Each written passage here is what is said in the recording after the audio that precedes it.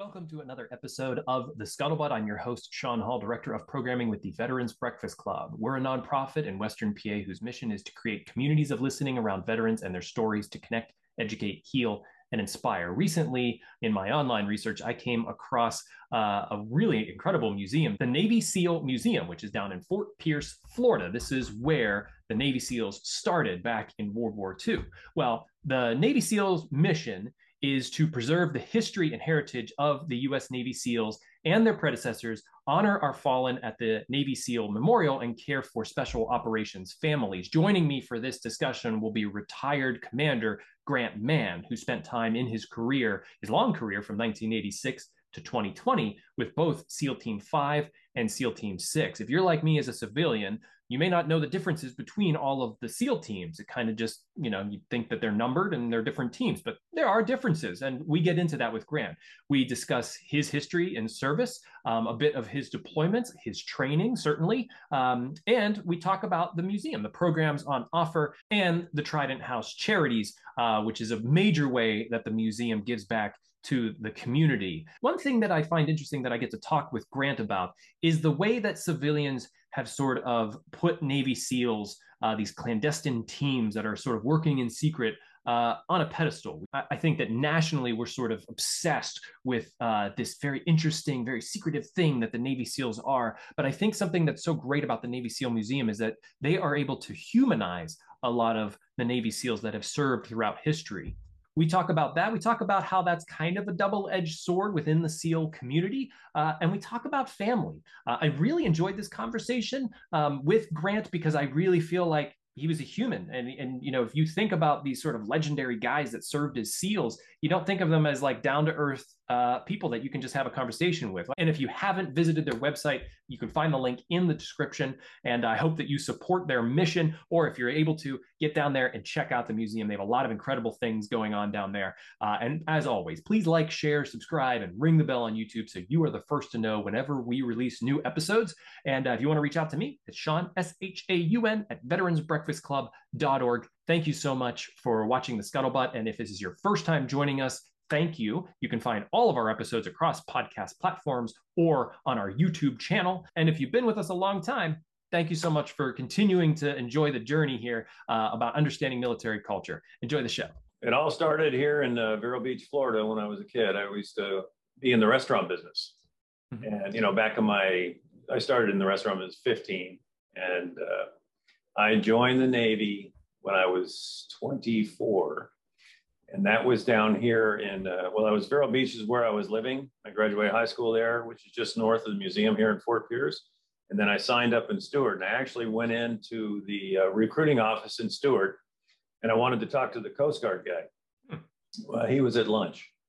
So Navy guy goes, well, let me show you what I got over here. The old story. I mean, these guys are good at what they do. Yeah. So over I went, and then 2 weeks later, I was off to boot camp up in Orlando, Florida. Was there a reason that you chose to enlist? Yeah, I wanted to, the restaurant business was fun, but I'm like, okay, it's time to grow up and do something more responsible and nothing. I really enjoyed the restaurant business. I was a waiter, bartender, wine steward, did all that. But I just felt it was time to do something different. And I always wanted to join the Coast Guard because I was a big diver, surfer, beach sailor. And I'm like, well, I'll always be around the water if I'm in the Coast Guard. That's a far away from home, though, because you're originally from Canada, right? I was born in Toronto, Canada. Yep. My dad worked for de Havilland Aircraft up in Canada. And then he got a job down here in Vero Beach, Florida with Piper Aircraft. So that's what brought us down here in 1967. Okay. So no military background in your family? No, not to speak of. I had an uncle, well, two uncles that were in the Canadian forces, but nobody in the American forces. So anyway, I was off to boot camp and in Orlando, Florida, when it used to be joint, it was male and female would go there. That was the only place. You still had Great Lakes, and I'm not sure if there was another spot. But and then I became a bosun mate. So that's kind of a jack of all trades on a ship.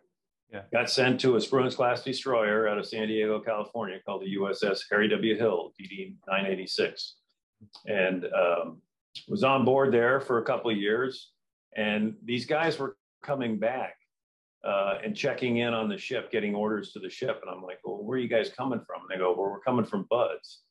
And I go, well, what's Buds? I had no idea, right? You don't know all this stuff that you do now about the SEALs. And they go, that's basic underwater demolition school, SEAL training. So I said, okay. And I looked it up and I said, talk to the career counselor. I go, that sounds pretty cool.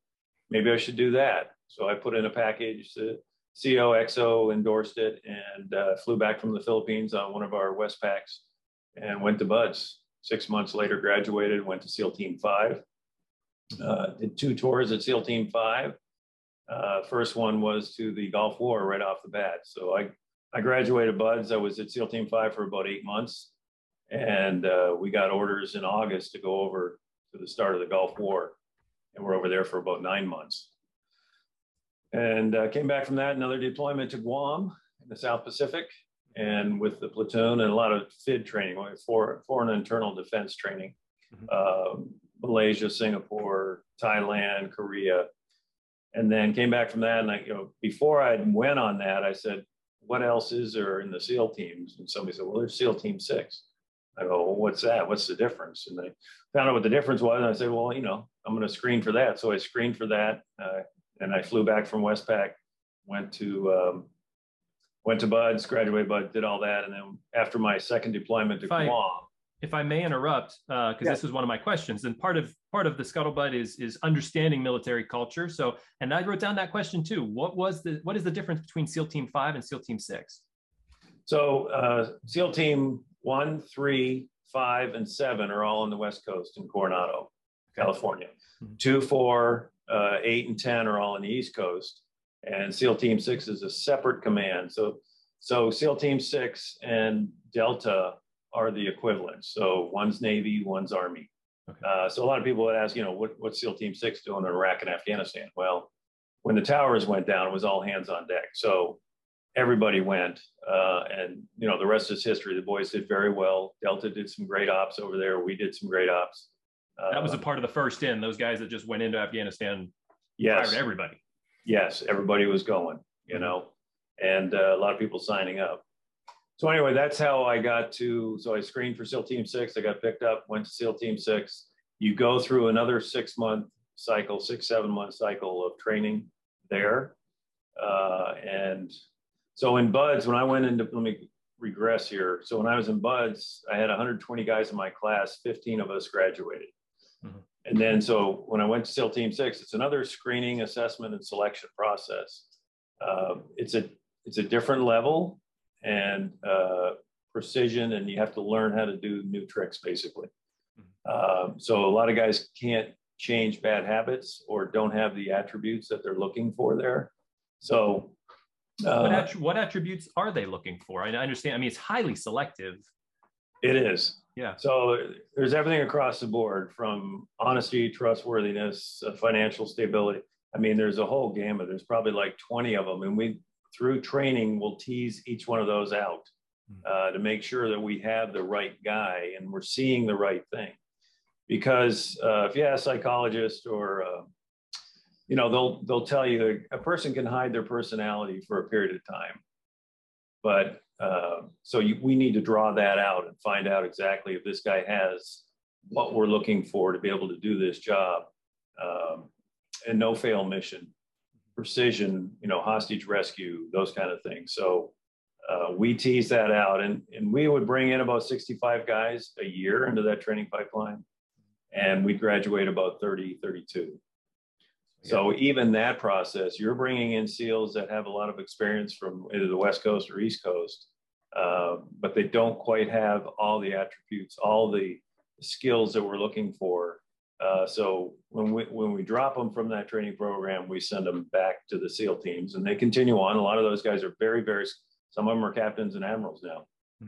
So it's not, we don't look at it as a failure. It's just, you just don't have what we're looking for right now.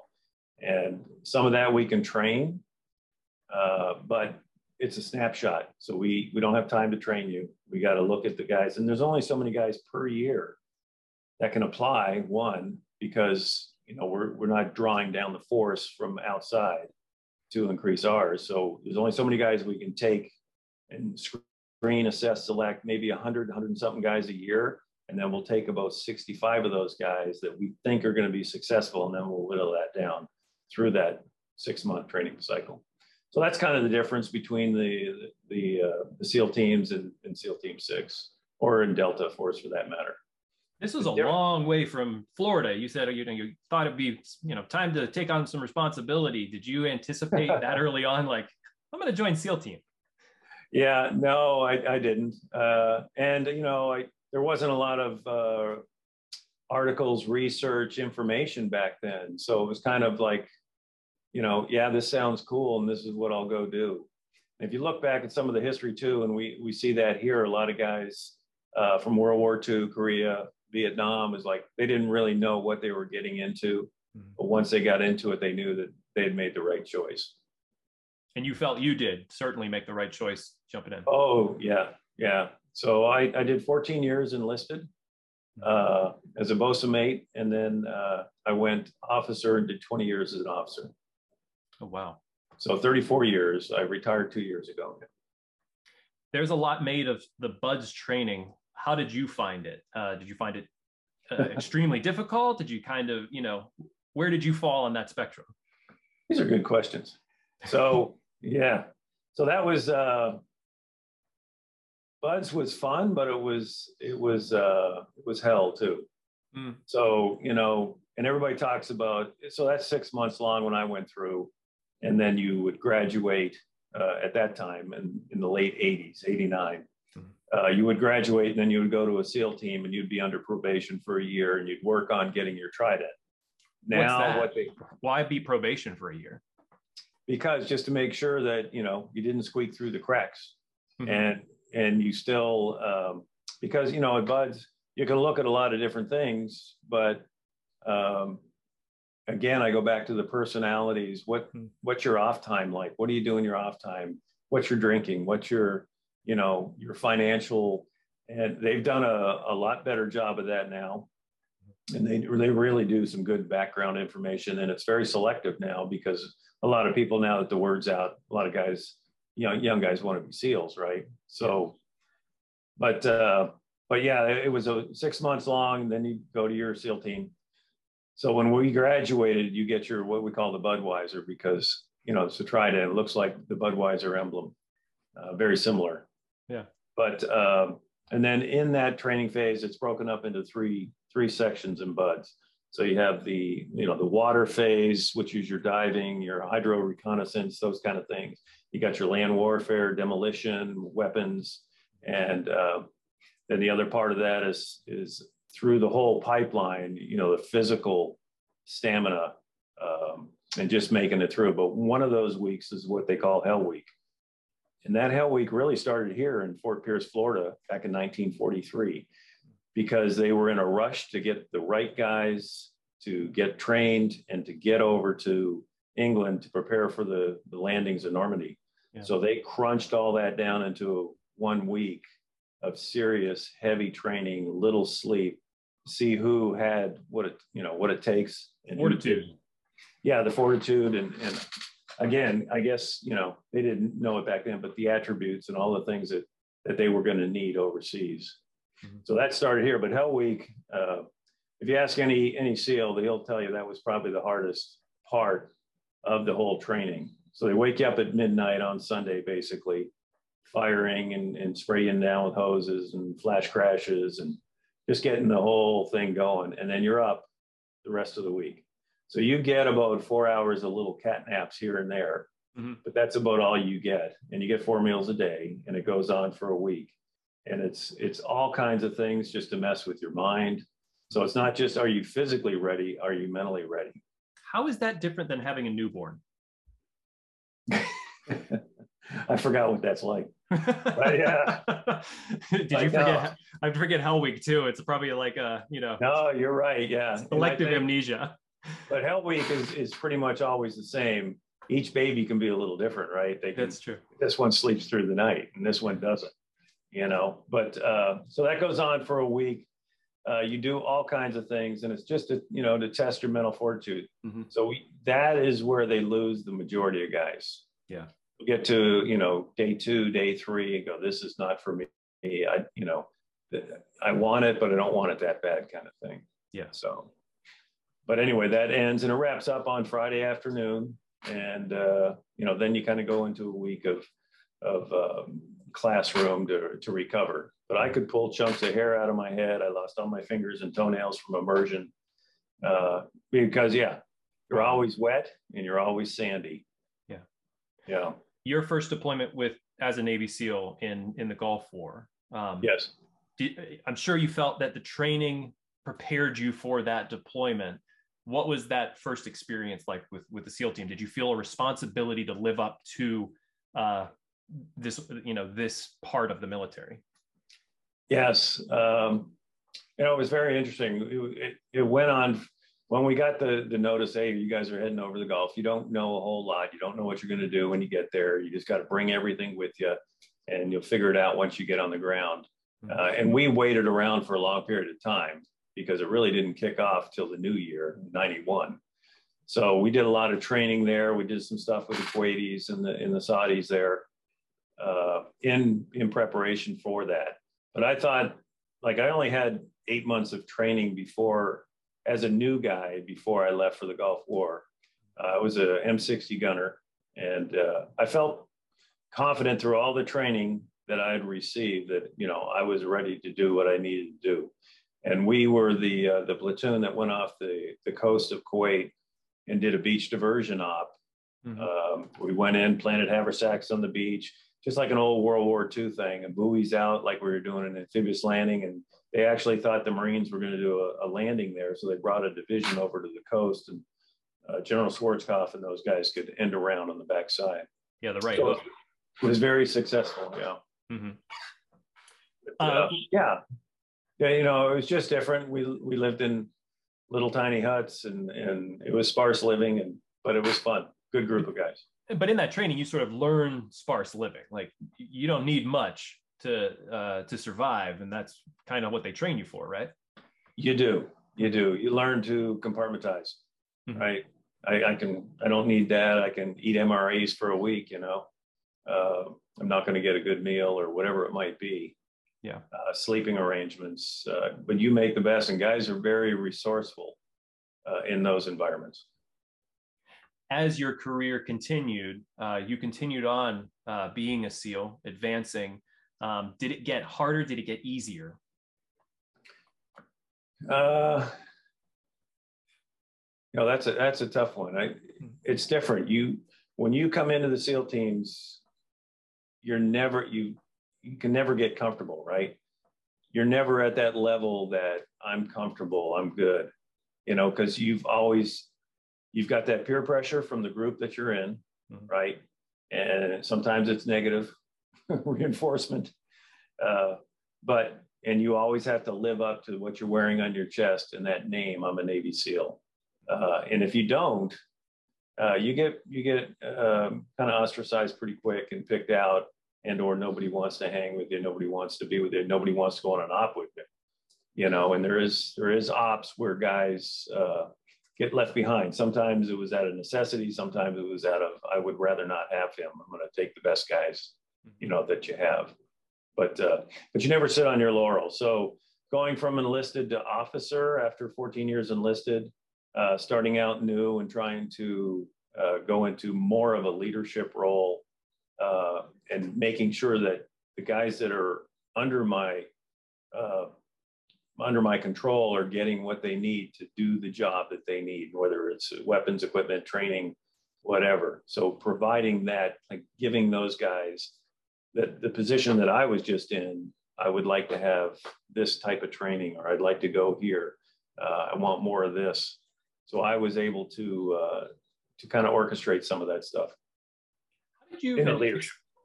How did you, and excuse the pun, but how did you get your feet wet as a leader? You come in, taking that next step, suddenly you got guys underneath you, you've been there, but, how was that transition? So in the SEAL teams, a little different now, but in the SEAL teams, when you put on either LDO or you put in a package to go to Officer Candidate School, OCS, or warrant officer, you would have to leave the command once once you got pinned as an officer.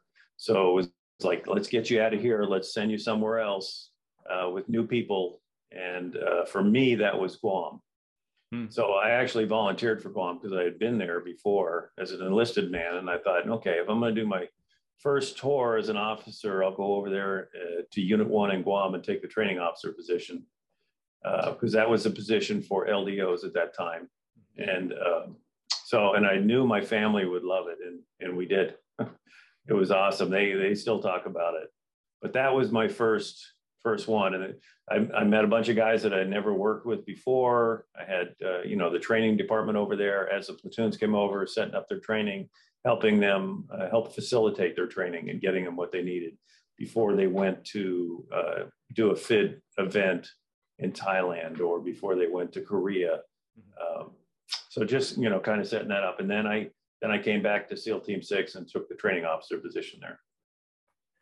Maybe this is a bit more of a difficult question, but obviously being a part of SEAL Team, for those guys, and they're thrown into probably some of the most, if not the most dangerous situations to complete difficult missions. How was it getting to know the guys? I know that part of our thing with the VBC, talking with veterans, a lot of it's about their battle buddies, the guys that they were with. How was it being in command of guys and knowing that you were going to send them into a very, very difficult situation?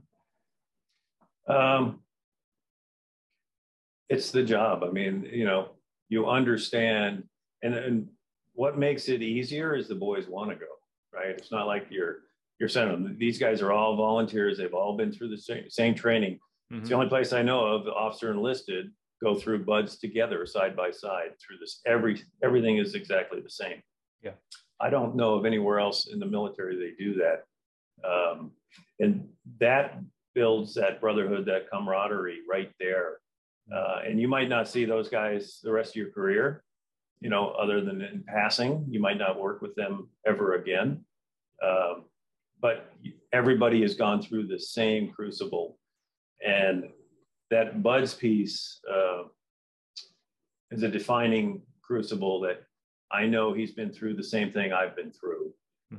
Is that perfect? No, it's not always perfect. You'd say there's probably 3 or 4% that later on end up getting ostracized or whatever because they got through those cracks. It's not a perfect system, but for the most part, the rest of those guys, we've all been through the same thing.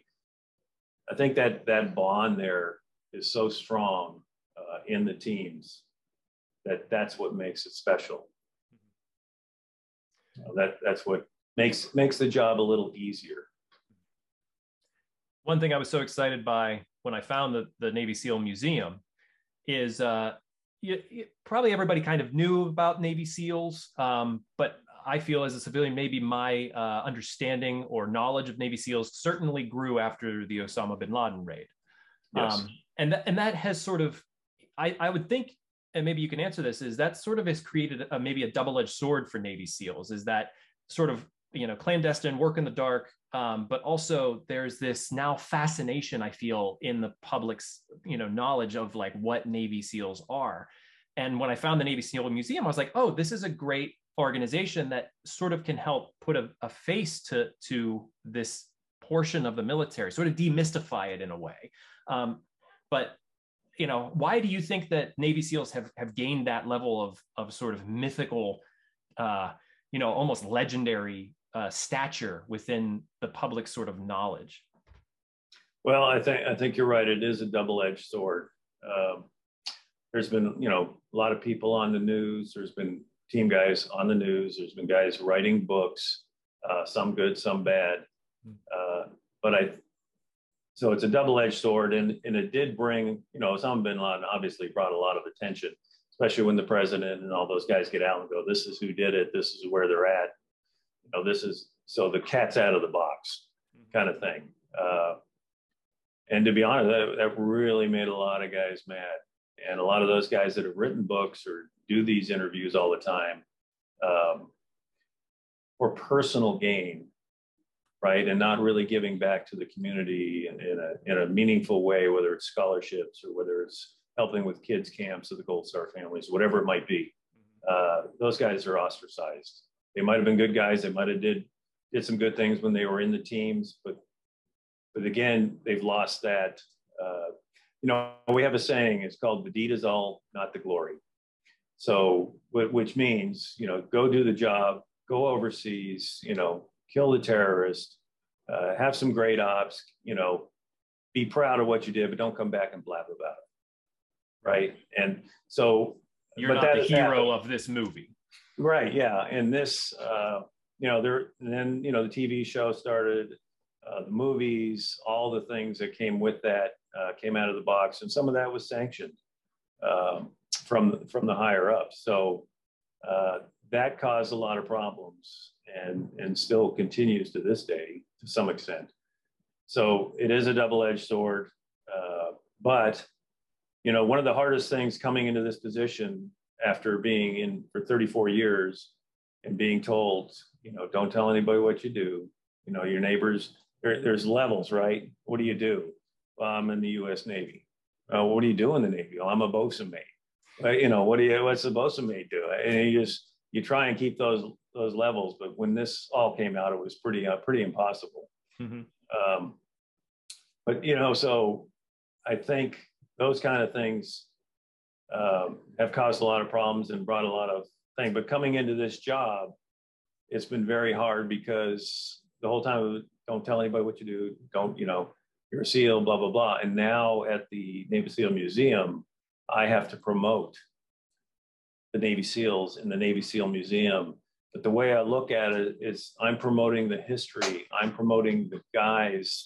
And it gives me an opportunity to give back to the community, mm-hmm. right? Because, and I'll go into this when we get time, but our Trident House charities, our scholarships, our dog program, all the things that we have to give back to the community. So I look at it from that perspective now, and I'm retired, obviously, but, doing interviews like this or doing interviews on the news or it's a little different than coming back from an op and going, yeah, whatever.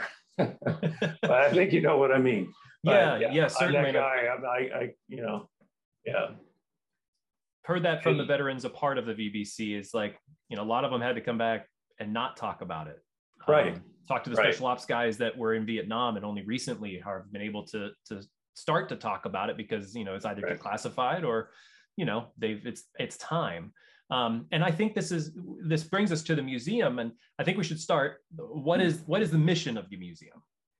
Well, the mission is to preserve the history and heritage of our predecessors. So in 1943, this is where they trained to go to the beaches of Normandy, as I mentioned earlier, and they flew the obstacles. So think Saving Private Ryan, the boat ramp dropping, the Higgins boat, and the guys getting off, going, setting up on the obstacles. So those guys trained here in Fort Pierce because this was just pretty sparse back then. The north side of the inlet was where they trained and blew everything up, and the obstacles, which we still have some of those here. And then they lived on the south side of Fort Pierce Inlet. Mm-hmm. So, and then like I said earlier, that's where Hell Week started. That's where all the training started here. That was the Naval Combat Demolition Unit. So they were a combination of some Navy and some Army guys together, right? And then when they went over to the beaches, they had the camis on, the green camis, the helmet. They looked just like everybody else. Then what happened is they started the underwater demolition team. So when the Pacific started, it wasn't the same operational requirements, right, on the beaches there. Right. It was coral reefs. It was what kind of mines or what's on the way, or getting up on the beach and doing a reconnaissance to see where the Japanese were or what kind of things are there. So, and they were called the Naked Warriors. So they just wear a pair of UDT shorts, underwater knife, and they had a slate, and they would just go in, and that's what they would record. They just swim in. So completely different. And then, Korea, the UDT guys went to Korea, and then Vietnam started, and that's when, 1962, they started the SEAL teams. Mm-hmm. So SEAL Team 1 and 2. So that's what the museum is about. It all started here. So there was a round building here. You haven't been here yet, I guess. Not yet. But this is like number one on my list. I want to come to this museum. Yeah, it's a circular building here that was Mel Fisher Treasure Museum, belonged to the county here in St. Lucie County. Mm-hmm. And it was Mel Fisher's Treasure Museum. He had some treasure in there, got broken into. And my understanding is it's probably about the time he left and went down to to Key West, started looking for the Atocha Margarita. The building sat here for a while. There was a couple of frogmen in the condos here, and they went to the county and go, hey, this is where it all started. Can we open a museum? They gave them the building. The county still owns it, and that's where it all started in 1985 on Veterans Day here in Fort Pierce, Florida. And it's just grown since then. So we have the only MH-60 helicopter that I know of inside that flew in Mogadishu, Iraq, Afghanistan, and pretty much all SEALs probably at those times flew in this helicopter at some point. And it's pretty neat because all the guys that ever flew in it, all the pilots and crew, they signed the inside of the nose cone. And that's here in the museum. Wow. Then we have Captain Phillips' lifeboat. We've got, Captain Phillips came down, the actual lifeboat. They were getting decommission it or get rid of it. And they said, would you guys be interested in it? And they said, yes. So it's still got the plexiglass, it's got the bullet holes in the plexiglass and everything. So that's here. And then just an assortment. So we go from World War II all the way to present to Osama bin Laden, raid in Somalia, and other things like that. And we've got vehicles here, all kinds of weapons, and everything we have here is authentic. There's no replicas. Okay. So a lot of this stuff is what we call battlefield recovery. It's really hard to bring a weapon or anything off the battlefield now and bring it home. You got to go through the JAGs. You got to go through this whole legal system. You got to demill the whole weapon. These aren't. These are the ones they brought back from World War II, from Korea. And we got a lot of family members that come in and go, hey, Dad was in Korea. He's got, we opened a safe. He's got all these guns. Would you guys be interested in some of these guns? So that's how we get a lot of our stuff, whether it's medical kits or helmets, anything. So we've got a really good Japanese World War II display, German, and then American, all the different weapons and different gear that those guys all used. And then we just come through progression, the Cold War, all the way up to where we're at now. I guess it's preserving history, but since it's recent history, how do you then add to the collection? Let's say something happens tomorrow, when does that sort of get shown in the museum? Well, when does I guess there would be a statute of limitation in a way where we'd be like, yeah, you can't really talk about this yet, but eventually you can put it in the museum. Yes, that just goes with what we're allowed to do. So things like that, we'll work through not our parent command because we're civilians, but through WARCOM out in Coronado, California. Okay. So they control all the SEAL teams. So we'll work with those guys and go, hey, is it possible the class rosters? We've got class rosters, so we know, so we can find those guys that have this stolen valor. So guys, I'm running for Senate and I'm a U.S. Navy SEAL. And it's like, I don't know. And then you go check and he's not. He never was. He has to come out and apologize. So we run into that every once in a while. So we keep a database on that. But as far as operations, it just depends on what the operation was. Like the first Gulf War, the Osama bin Laden raid.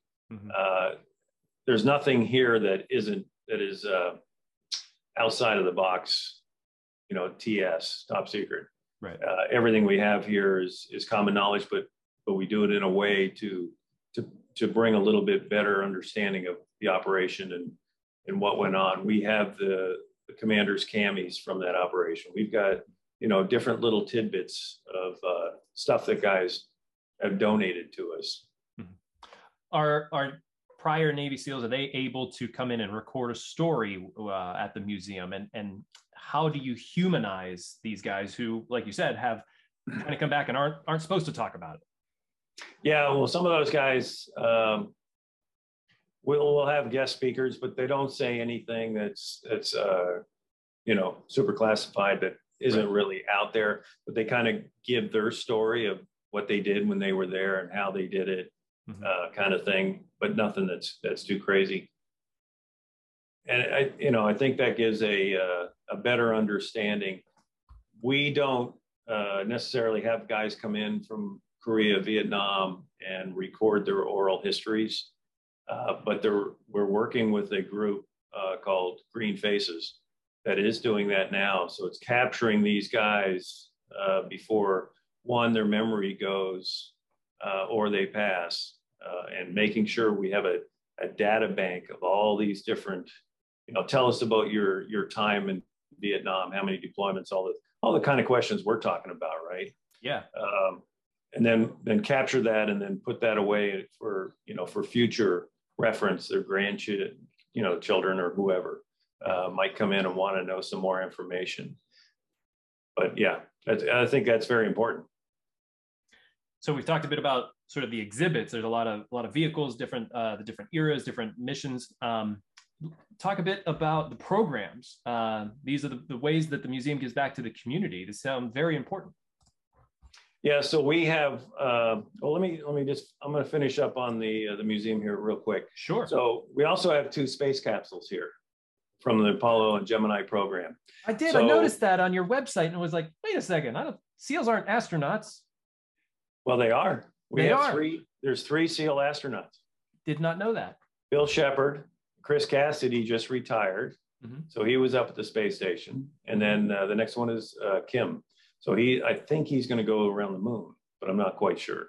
Wow. So there's 3 guys. Yeah, there's 20,000 applicants a year, and so we've had 3 SEAL astronauts. So they are active duty SEALs, but they get what do you call it, to NASA, to the program. And then they come back and either retire or continue on. But yeah, so those 3 guys, so we actually have astronauts. But the capsules that are here are actually from the UDT guys back in the 60s and early 70s when they were part of the program up at Cape Canaveral, and they would be the physical trainers of the astronauts.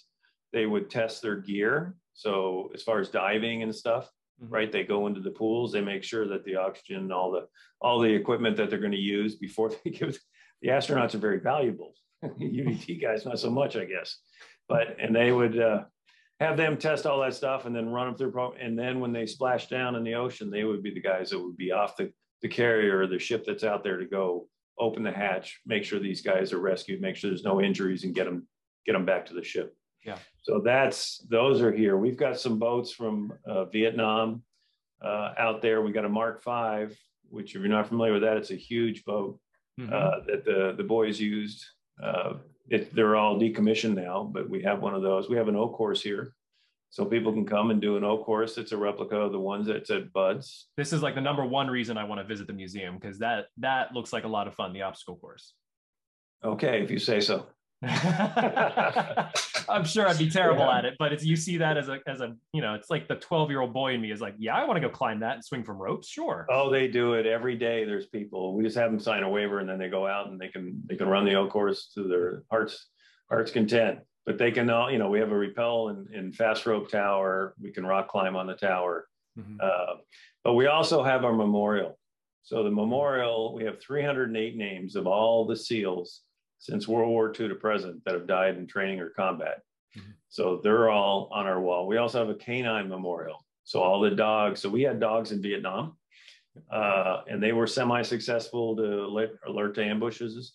But with the sawgrass, the heat, the swamps, it was really hard for those dogs to operate. So that program kind of went away after Vietnam. And then when we hit Iraq and Afghanistan, it was started back up again. And continues to this day. And those dogs have saved many, many lives and have sacrificed themselves in some occasions. So we have a memorial to those dogs. Beautiful. Does every SEAL team have a canine?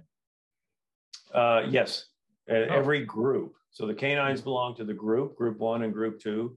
Group 1 on the West Coast, group 2 on the East Coast. And they have their kennels, they have their dog guys, their canine handlers. And they control that, and then they farm them out to the platoons. And then what's the other piece we have is our memorial garden. So we have flowers from all over the world at the memorial that represent all the places we've trained, fought, bled, or died all over the world. So it's really beautiful garden too. So we're in the process of getting those designated national Memorial Garden, Navy SEAL Memorial Garden, National Dog Canine Memorial. So we're working on that right now. And I guess before we get to the programs offered, is when you took over at the museum, What did you look at? You came out of service, it's a very different job than being in the Navy SEALs, but was there something about the breadth of history that the museum offers that meant something to you that you were like, this is what I want to represent? Yeah, I think I talked about the Gulf War when I first went to the Gulf War. Mm-hmm. Well, when I came back, I visited the museum in 1991 when it was just that small round building. I brought back a chest rack, a gas mask, and gas mask pouch, Iraqi, to donate it, and it's in the museum now. But I've always been a history buff. Mm-hmm. So I think that transition into this was easier for me. And it's not for all SEALs. There's a lot of guys that, and to be honest, when I was in, you didn't really care too much about the history, right? It's really, you're focused on the job, you're focused on the training. That's what, and most of us are starting a family or raising kids, and you're pretty busy with all that stuff. So coming here and then being able to learn, I remember coming down here as a kid and lobster diving. We'd come down from Vero Beach right off of Pepper Park here and seeing these things in the water, these obstacles. And I had no idea what they were, mm-hmm. but that's where the lobsters hung out. And then to come back here now and see some of those obstacles in the yard here is pretty cool. So, I mean, it's been a great experience, and it's right up my alley. Was there, though you weren't too focused on the history while in, was there somebody that you still looked up to, or was there a particular SEAL in history that sort of held that status to you of like, that's what I want to be like? Those, well, when I came in, there was a lot of Vietnam vets that were in the training cell. And a lot of those guys taught us some very valuable lessons as we went through training.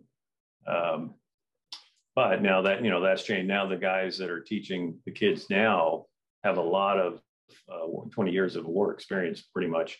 So we looked up to those guys, and there was a few of those guys, but mostly once you got to your SEAL team, you would get in a platoon, and it was either your chief or maybe one of the officers or maybe even a peer that you really looked up to, because you come in as a new guy, and it's going to take you at least one platoon just to get a reputation of, being a good guy, being a solid operator, being I'm not about myself, I'm about the team.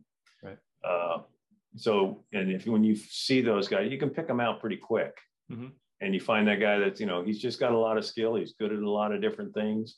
Or you find the guy that, he's a great shot, and you try and emulate him, pick his brain. What are you doing right? What are you doing wrong?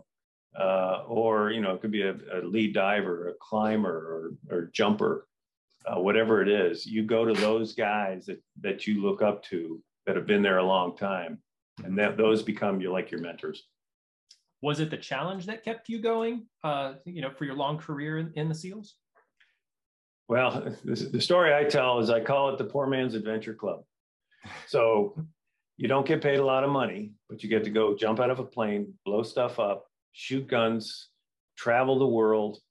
I mean, what young guy doesn't want to do that? Did you get the girl like Tom Cruise? I did.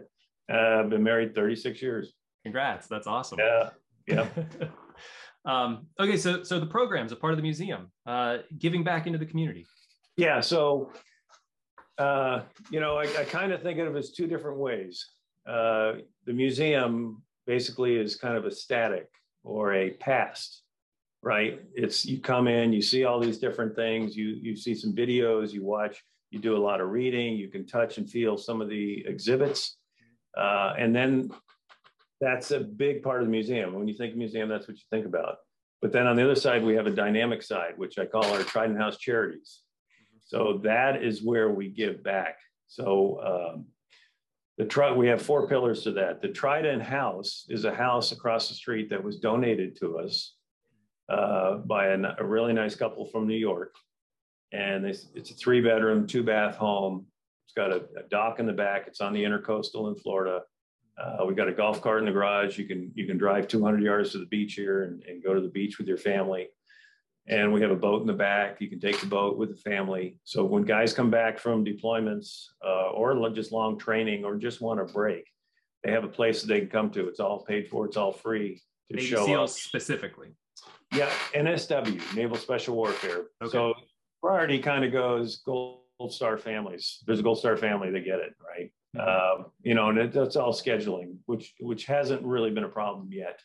But then it goes to active duty guys, right? Coming back, they need a break, they want a place, and then it's open for retired guys. So that's our Trident House. So we take care of that.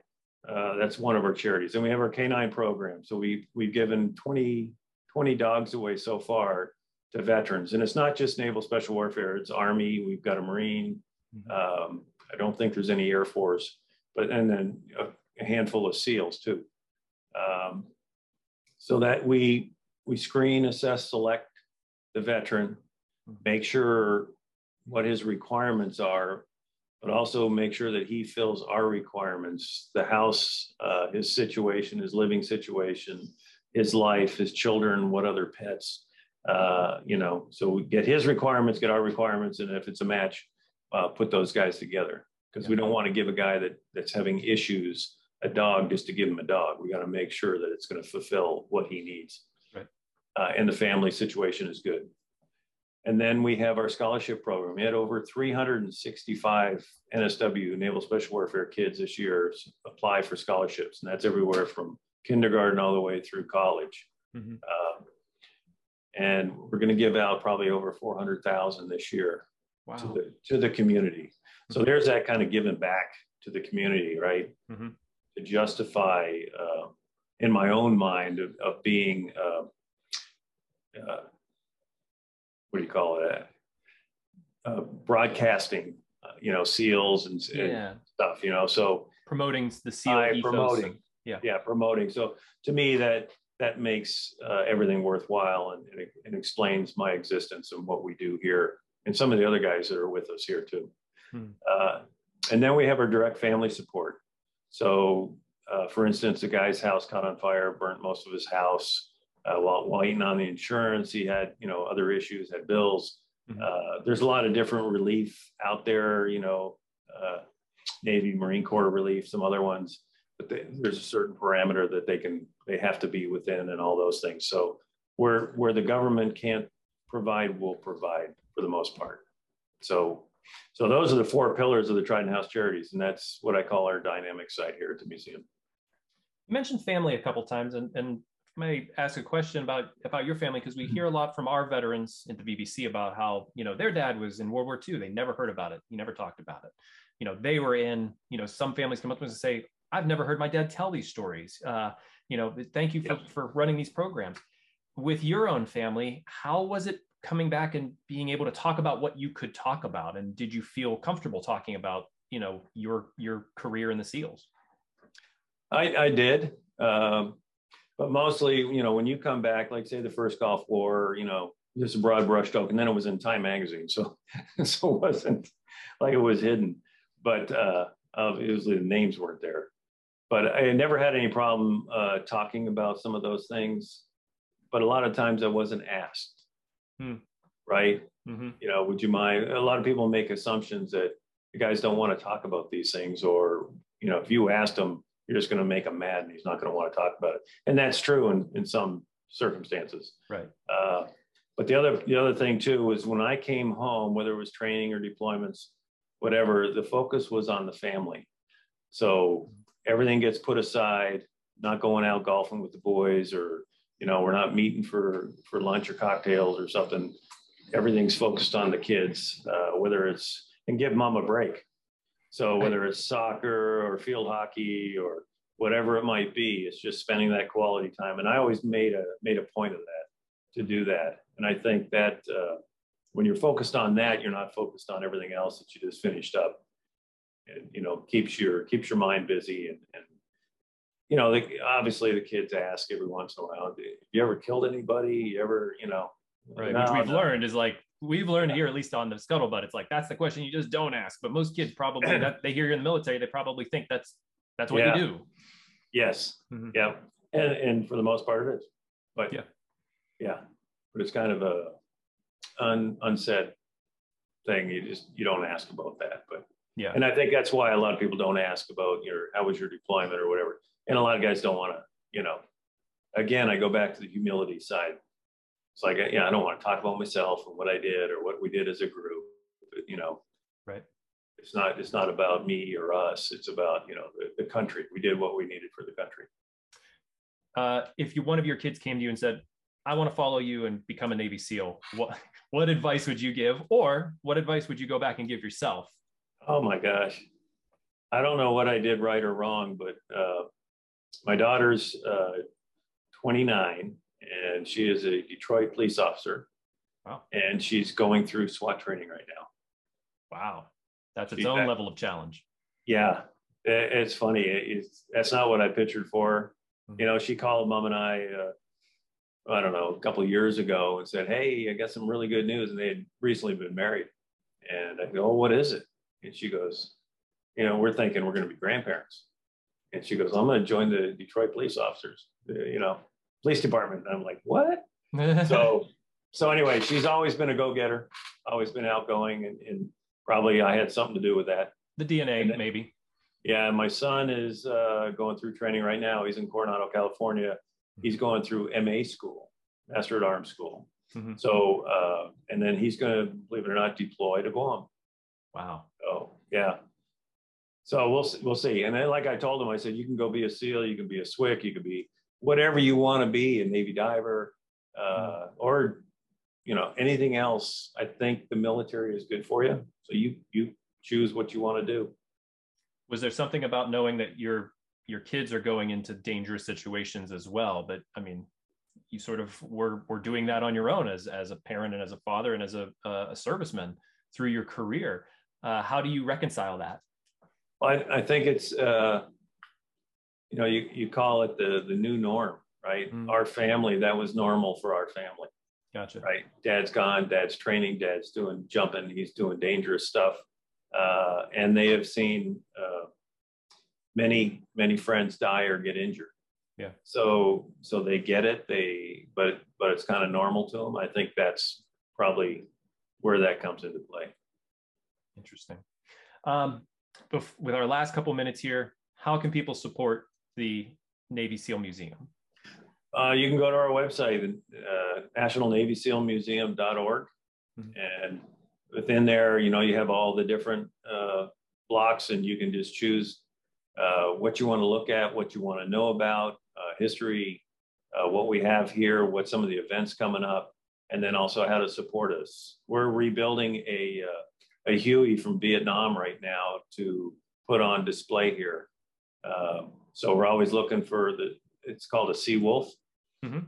Helicopter. So we're looking forward to get some volunteers that are working on that right now, but we need assistance financially to help bring that to fruition. But and we've got 3 generous scholarship donors that support us here at the museum, which is unbelievable. People, there's a lot of good patriots out there, and and they're all over the place, and they're good people. They support us. They support the museum. If you'd like to be a part of that, we'd love to have you. And then come see us. Where do you see the museum going in the next decade? Well, right now we're working on expanding. You can probably see in my office, there's 3 of us in this office here, right? We're in a little cubby hole. It can be challenging at times. So we're going to expand. One is office space, a nice armory to keep all those nice antique weapons. Maybe a place to eat food, because there's not really a lot of places here on North Hutchinson Island and Fort Pierce to grab a bite to eat. Come on, Grant, do without. This is what you've been trained, right? Well, maybe we just get some MREs. Yeah. But we don't want people to leave the museum to go grab a bite and then come back, and then maybe they don't come back, right? So we can help support that, keep them here, and then expand to the north. What I want to do is get all the artifacts that are out, those space capsules, those boats, get those inside under cover, whether it's like an aircraft hangar type of thing or a boat facility type of thing, to protect those, because there's no more, right? Yeah. So we want to protect those things, get them out of this weather, from the hurricanes, from the sun, the heat. So that's kind of the museum kind of thing. And then with our fundraising events and everything to continue to grow and give back to the community. We do fundraising. We just came back from New Hampshire. I had a big fundraiser up in New Hampshire called Swim with a Mission. It supports veterans up there, but it also supports the Navy SEAL Museum. And that's very successful. We do them down in West Palm and all over the country, South Carolina. So a lot of those events, and that helps support. Fantastic. Well, I have to say that this is definitely one of the more entertaining interviews I've done for this season. So I really appreciate you coming on and sharing your story and your time to talk to us about the museum. I hope that our audience, if you want to look up the museum, I'll put the link in the description. Please like, share, subscribe, ring the bell on YouTube so you're the first to know when we release new episodes. And if you want to touch base with me and I can pass you on to the Navy SEAL Museum, it's Sean, SHAUN at veteransbreakfastclub.org. Grant, I want to thank you so much for your time. It was an honor and a pleasure. Yeah, you're welcome. It was great talking to you. Definitely. And I hope to get down there and do that obstacle course. Yeah. Well, you let me know when you come down. I will. Got a couple things for you. Oh, certainly. Thanks. All right.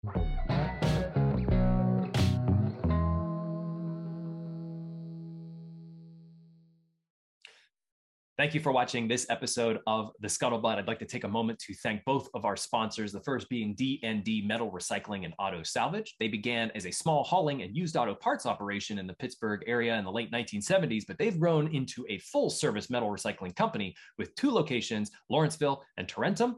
D&D accepts all types of metal, both ferrous and non-ferrous, that may be generated by industrial manufacturing, construction and demolition, small commercial entities, as well as individual customers. They have a wide variety of material handling equipment and are capable of managing any type of job in a timely and efficient manner. You can contact them for quotes and availability at D&D. That's D&D Autosalvage.com. Thank you so much to D&D.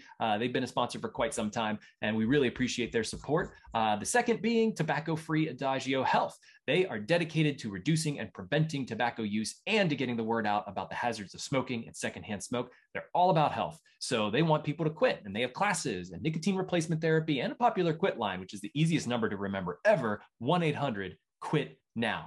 They also educate people, children especially, about tobacco use from cigarettes, cigars, pipes, chew, snuff, and other nicotine products like vaping. Finally, tobacco-free Adagio Health advocates for public and private policies that ensure healthy places to live, work, and play. You can learn all of what tobacco-free Adagio Health offers at tobaccofree.adagiohealth.org, or you can watch our recent episode with tobacco-free Adagio Health on the Scuttlebutt, where they talk about a lot of the programs that they offer for those who are looking to quit. Thank you to both of our sponsors for their continued support of the Scuttlebutt podcast. We really appreciate it. Thanks.